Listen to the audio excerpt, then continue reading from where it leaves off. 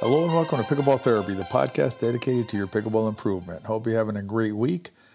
Jill and I are up in Hilton Head, South Carolina with some friends at the APP tournament up here. It's a fantastic venue, a fantastic tournament up here. It's our second year or third year playing in it. It's a lot of fun. But I was reminded during this tournament of a podcast we had done a few months back, actually right around the U.S. Open, so around another tournament, that has to do with how we frame this game, how we view the game when we're playing it. And one of our friends reminded me of the podcast because she said, I always have my bowl of ice cream when I'm out on the court. So this podcast is we've rehabilitated that prior podcast about the bowl of ice cream. I think it'll really help change how you view your game out there if you've never heard it before. If you have heard it before, this is a refresher, folks. Check it out, and you're going to you're going to reframe how you're playing and how you feel about pickleball. And then in the riff, there's a really interesting conversation about pivot points during matches to help you focus on those points and help you play your best pickleball. So enjoy the podcast. Pickleball, like life, has inflection points. Those times when the light bulbs just go on and you see everything better. It's the same with pickleball. Sometimes those light bulbs will go on and you're going to play better. If you're ready to turn on the lights of pickleball, join us inside the pickleball system. Class is open for registration. It's only a limited amount of time. I don't know when you're listening to the podcast, so I can't tell you exactly when, but it's pretty soon. I'm going to put a link below. Go to thepickleballsystem.com and join us for our next class. Let CJ and I show you how to turn on the lights. We'll see you in class. All right, let's talk about winning. What do we mean by winning when we're out on the pickleball court? I think this is an area that is really can be detrimental or even destructive, I would say. I was going to say destructive at first, but that's kind of strong. But it can be, detrimental for sure for pickleball players in terms of how they frame themselves as whether they've won or lost at pickleball. Not in a game. That's still going to be the same way it is now. But as a pickleball player, have you won or have you lost? And tournaments always seem to really bring this to a head, if you will, because when players ask, how'd you do in a tournament? And I get asked all the time, how'd you do? The answer they're looking for, and I know the answer they're looking for, is medal, no medal. That's really the answer that most players are looking for, or most people are looking for when they ask that question.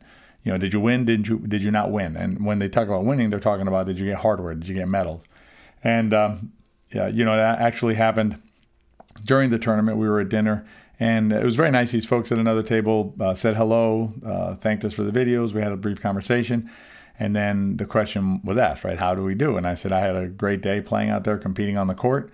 And one of the players on the court, and this is not criticism, it's human nature, right? And this is how we frame things normally. That's the purpose of the podcast.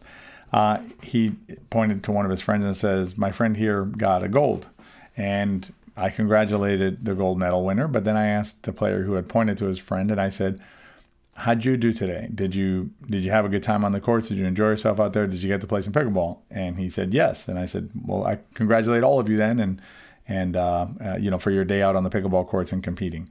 And so, whenever I leave a tournament, I'm thinking about how we look at the sport and how we look at our relationship with the game. And the analogy I came up with was this. So I'm going to analogize. I'm going to use a bowl of ice cream, okay? Ice cream. I like ice cream. I hope you like ice cream too. So, let's assume you're at you're visiting, and I offer you a bowl of ice cream. And you can pick vanilla, chocolate, or strawberry. I'm not going to get too more complicated with the flavors, but one of those three flavors. You get to choose, and I'll give you a bowl of ice cream. And but I tell you, as I'm scooping out the ice cream, I tell you, here's a puzzle. I'll put a puzzle on the table. If you can solve the puzzle, I'm going to give you, you can have fudge, toppings, sprinkles, whatever you want. So you can add something to the ice cream. Now, this is a difficult puzzle, right? This is not a simple little puzzle to complete. And so it's the type of puzzle that you will complete it sometimes successfully, but oftentimes you do not. And so when you do not complete the puzzle, you still get a bowl of ice cream, okay? Whatever flavor you want, the 3 flavors. You just don't get the fudge or the sprinkles or whatever you like to put on top. But when you complete the puzzle, from time to time, you will get an extra thing on top of your ice cream. And that's the way that I'm thinking about pickleball. That's the way I'm thinking about when we play pickleball. Every single time that you step out on the pickleball court, you're getting a bowl of ice cream, right? You're playing pickleball. You're doing an activity that makes you happy, I hope, for the most part, right? At least I think that's why you go out to the courts. You are getting to get some exercise, which a lot of you look to pickleball for your exercise, which is fantastic. It's a great form of exercise. You get to see some friends, hopefully. There may be some people that you don't want to see. That's life, right? That's just the way it is. But certainly, at least some of the people there are your friends, right? And some people you want to check in with, how you doing. You get out of the house, you get to stay active. It gives you a nice activity to build a morning or an afternoon around or an evening around. And so every time that you play pickleball, you are getting a bowl of ice cream. But what happens is we lose sight of the bowl of ice cream because sometimes we are not going to get the fudge. We're not going to get the sprinkles. Some days we're going to go out there and we're going to lose every single game that we play. If you lose every single game that you played that day, you still got the bowl of ice cream. Okay? If you won every game that you played that day, you still got the bowl of ice cream. Now, perhaps you got fudge and sprinkles and cookie crumbles and, what are those called? I lose my Heath bar. What are those? I really like eating them. Anyway, the little Heath bar pieces. So you got all of these different toppings onto your toffee, that's what it's called, onto your ice cream, right? So you got ice cream with extra toppings if you won all your games. Okay, great. But no matter what you did that day, you still got the bowl of ice cream. And what happens a lot of times is we go out there and let's assume that we lose all our games or we lose more than half our games or some number, right? We just don't feel like we won enough today. We not generally, but there are many of us who will leave the courts dissatisfied with our day just because we didn't get the little pieces of toffee or the fudge, right? Forgetting that we in fact got an entire bowl of ice cream. Why? Because we were on the pickleball court. We were playing pickleball. We were out there like kids chasing a little plastic ball around a court, hitting it, running around, getting some exercise, hopefully laughing some and things like that. If that's not a bowl of ice cream for you, then perhaps you need to reassess your relationship with the game, because that is why we go out to play pickleball. And here are the advantages of thinking about pickleball in this manner, that you already got the bowl of ice cream. First of all, as you can probably tell already, it gives you a better relationship with the game. And that's good, right? That you're going to feel better about your relationship with this game, and you're going to feel better about yourself, regardless of the outcome, okay? I'm not saying to you that if you win all your games, maybe ice cream with the toppings is better, right? That's okay, right? To feel better about that, to like the toppings on your ice cream. But the key is not to lose sight of the fact that you already got the ice cream. In other words, your baseline, and I'm going to address baselines in a future podcast, but your baseline is a bowl of ice cream. So there is no bad outcome here because you already got the bowl of ice cream, okay? So it improves your relationship with the game. But here's the other thing, and let's be pragmatic about it for a second. Not only will it help you in this touchy-feely, how you feel at the end of the day, which is super important. I don't want to minimize it, but not only does it help you there, it's going to help you with your play. While you're out there playing, you will play better if you know that you already got the bowl of ice cream. Notice, if you know that you've already won when you're out there just by playing the game, you will play better. And when you play better, you're going to actually win more games. So you are going to get more sprinkles if you just are able to maintain that calmness, that focus that comes from not stressing about a particular result in a rally or a particular result in a game. What happens sometimes is we go out there and we lose a game. And, say we were up in that game. So now we feel bad about that, losing that game. What ends up happening is you're going to lose the next game and the next game and the next game. You have this carryover effect of deflation from having, lost that tough match that you were in or tough game that you were in. That carryover effect can be devastating. And what happens is you lose focus, right? It clouds your mind. It's noise that's sitting up in your mind. And so what ends up happening is you're not able to perform as well as you could otherwise. The reason is because you have this noise going around your mind because of the quote unquote losing day or, feeling bad about it. If your baseline, if your if you already got the bowl of ice cream sitting in front of you and you know you got a bowl of ice cream because you're on the pickleball court, so everything is good, you're going to play better. So consider reframing yourself when you're out there. If you don't like ice cream, that's fine. Pick whatever you like, chocolate croissant or cookies or whatever it is, and use the same sort of thought process. But understand, when you get out on the pickleball court, you've already won for the day, and put that in your brain before you start playing. Have your brain preloaded that, listen, this is a great day. Reason? I'm on the pickleball courts. I'm about ready to call out 002 and play some pickleball. So you've already won. All right, in the riff, we're going to talk about pivot points. Again, I was going to talk about sportsmanship, but our friend Dale, who follows us and is very active in terms of interacting with us, which is good. And we encourage you, if you have questions and things like that, put them in the comments to our videos. Let us know. We read those things and we react to them like I am now.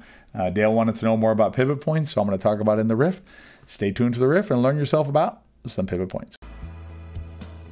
If you're listening to this podcast, you're a little more serious about your pickleball game than the average bear.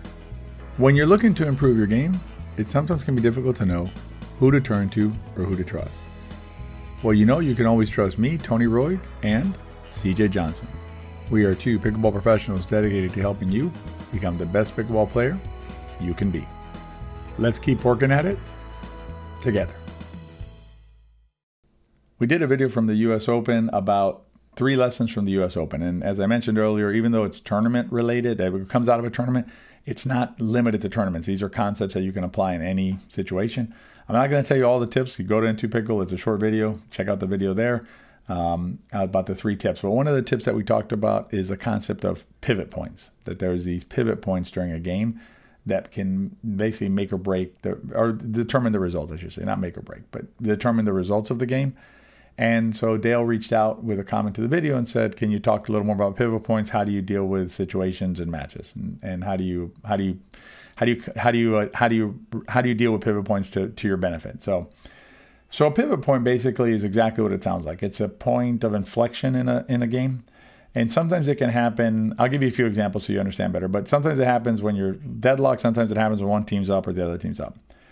So a pivot point would be, an example is a match that happened a few years back. It was Joey Farias and Adam Stone, 2 pro players, against, I believe it was Weinbach, and I can't remember his partner right this second. It might have been Kyle Yates, but I'm not 100% sure. But anyway, they were playing a tournament, and you can see it on YouTube if you Google it. But basically, they're playing in a tournament, and it's one of these matches that's like either 0-0 or 1-1. I want to say for like 8 or 9 minutes. I mean, it's a knockout, drag out, they're just there, right? Boom, back and forth, back and forth, back and forth. And it kind of felt like as soon as the dam broke, it was going to either break one way or the other way pretty significantly. And that's exactly what happened.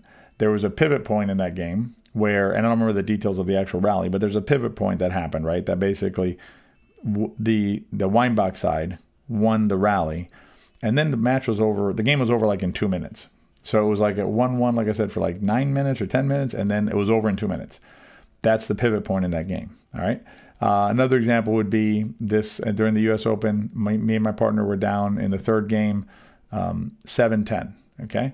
But we got a side out. So 7-10-1 then became a pivot point in that game, because at 7-10-1, we were able to we really focused for the next, our focus was, let's get this one and let's get the next one and then let's get the next one as we went, right? And we ended up prevailing in that game 12-10 and winning the match in the 3rd game 12-10. So 7-10 was a pivot point there. It was basically, we knew at 7-10, I mean, that one should be pretty easy to figure out, right? Because we're at 7-10-1. We got to make a move, right? We got to do something here. And so you really focus a little more than you just kind of, you get down a little further when you're hitting the ball. You know what I mean? You get underneath the ball a little better. Your movement's better. You're crisper. Your focus on the ball is a little bit sharper. And so when you're playing, try and find those pivot points. Try and pick a spot. Here's the thing. Our focus on the court will ebb and flow, okay?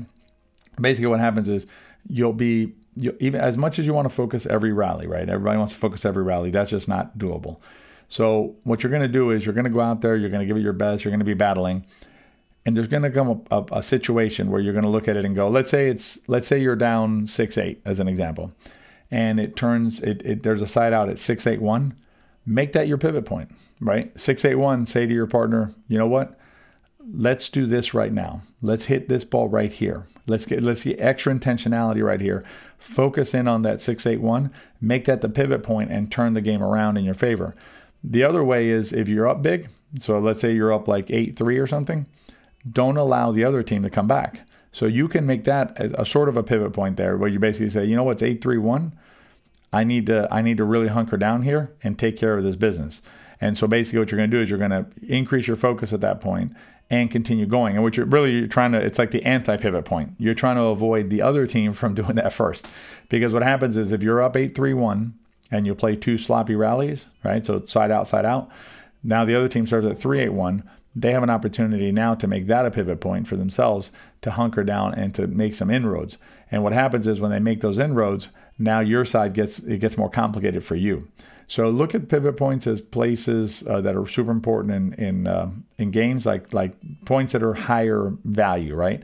Not to say that the rally that or the point that you scored at 1-1-1 isn't important. That's obviously you need that one to get to 11, right? It keeps on going. You made it 2, then you make it 3. But there's certain stages in a game that are going to be extra critical, and that's what we refer to as pivot points. Pay attention to those, and you'll have better results. Hope you enjoyed this week's podcast. We're back in studio next week as well, or that's the expectation. I'm hoping to bring you the video with CJ Johnson, the joint podcast with CJ Johnson that we're going to put together, and we're going to be talking about taking care of ourselves, taking care of the body, moving, all sorts of things related to the athletic pillar. I think you'll find it super interesting. If you enjoyed the podcast, please share it with your friends. Remember, if you liked it, they probably will too. Put it on social media if you're into that stuff. Have a great week, and we'll see you at the next episode.